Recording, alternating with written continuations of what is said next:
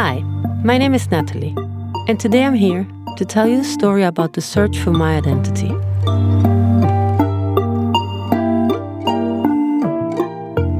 When people who are close or not so close to me find out that I'm adopted and that a documentary has been filmed since I actively began the search for my roots, what always follows is a series of questions.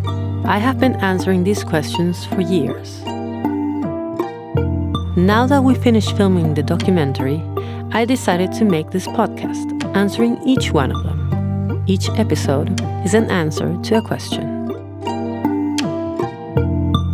Now, who we really are and what our true identity is a question that humans have been asking themselves since the beginning of time. And still, no one really knows what we're made of. Here, I tell you my story, for now. Now, please remember, this is not the truth. This is just my truth. If my story helps you in any way, that's great. So that's it for me, and I wish you a wonderful day.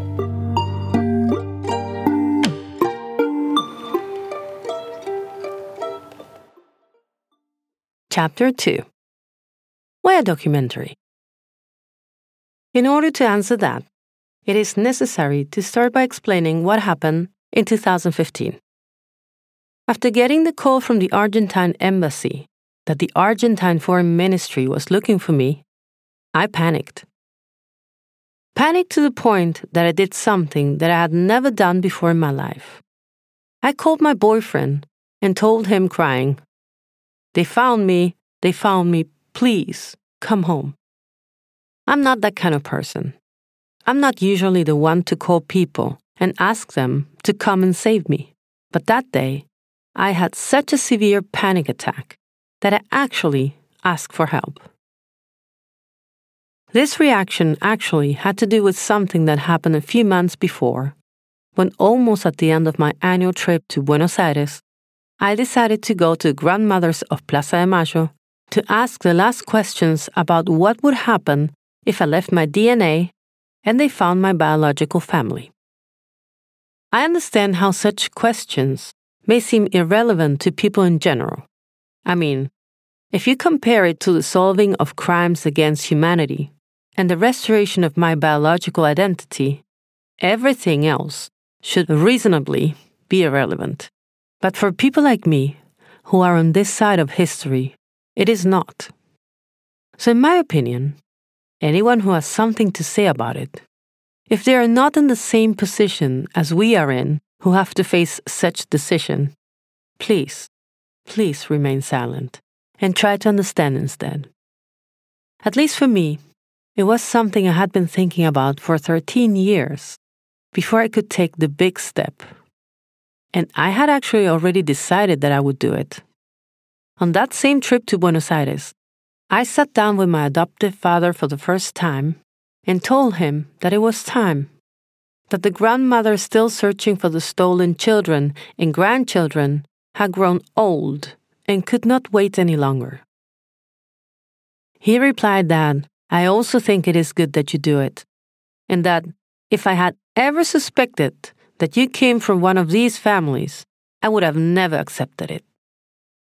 My father gave me permission. All this was also happening because of what my mother said 2 years earlier on her deathbed, before she fell into a morphine-induced coma, when the cancer was already beyond recovery and there was no turning back.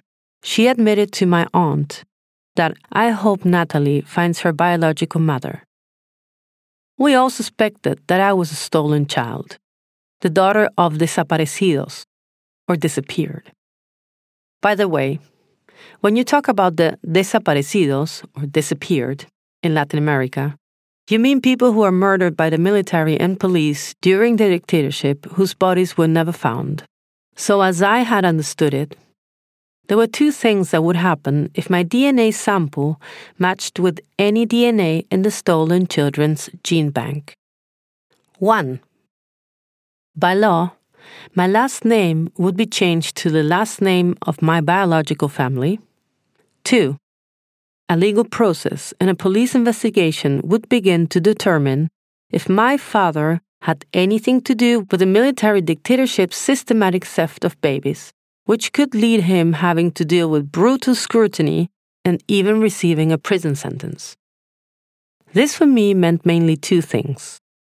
One, my German passport would be invalid, which is very problematic for someone like me who has lived in a European country for 13 years. Because as we all know, getting a visa for staying in Europe is not easy as an Argentine.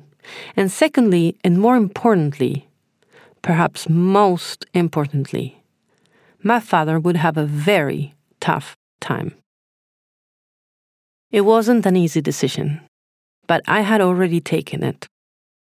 So I went to the grandmothers of Plaza Mayo in March 2015 to ask the last questions before returning to Sweden and leaving the DNA at the Argentine Embassy there. With such bad luck that I was met by the person in charge of my case who tried to convince me to leave the DNA then and there for an hour. And then, when he finally realized that I would not give in to it, he threatened me that they would force me to leave it anyway. A psychopath in a place where they were supposed to be working to repair the damage caused by the psychopath of the military junta in 1976. If these are the good guys and they treat me like this, I can only imagine how the bad guys would treat me.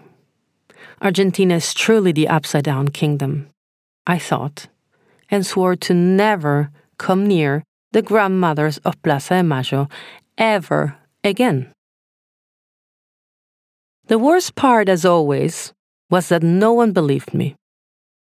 How could there be such a psychopath working there? Could it have had something to do with my attitude? Hadn't I just imagined what happened? Me being so sensitive. And after all, if I was still thinking about leaving the DNA anyway, why did it matter to me if it was there or in Sweden?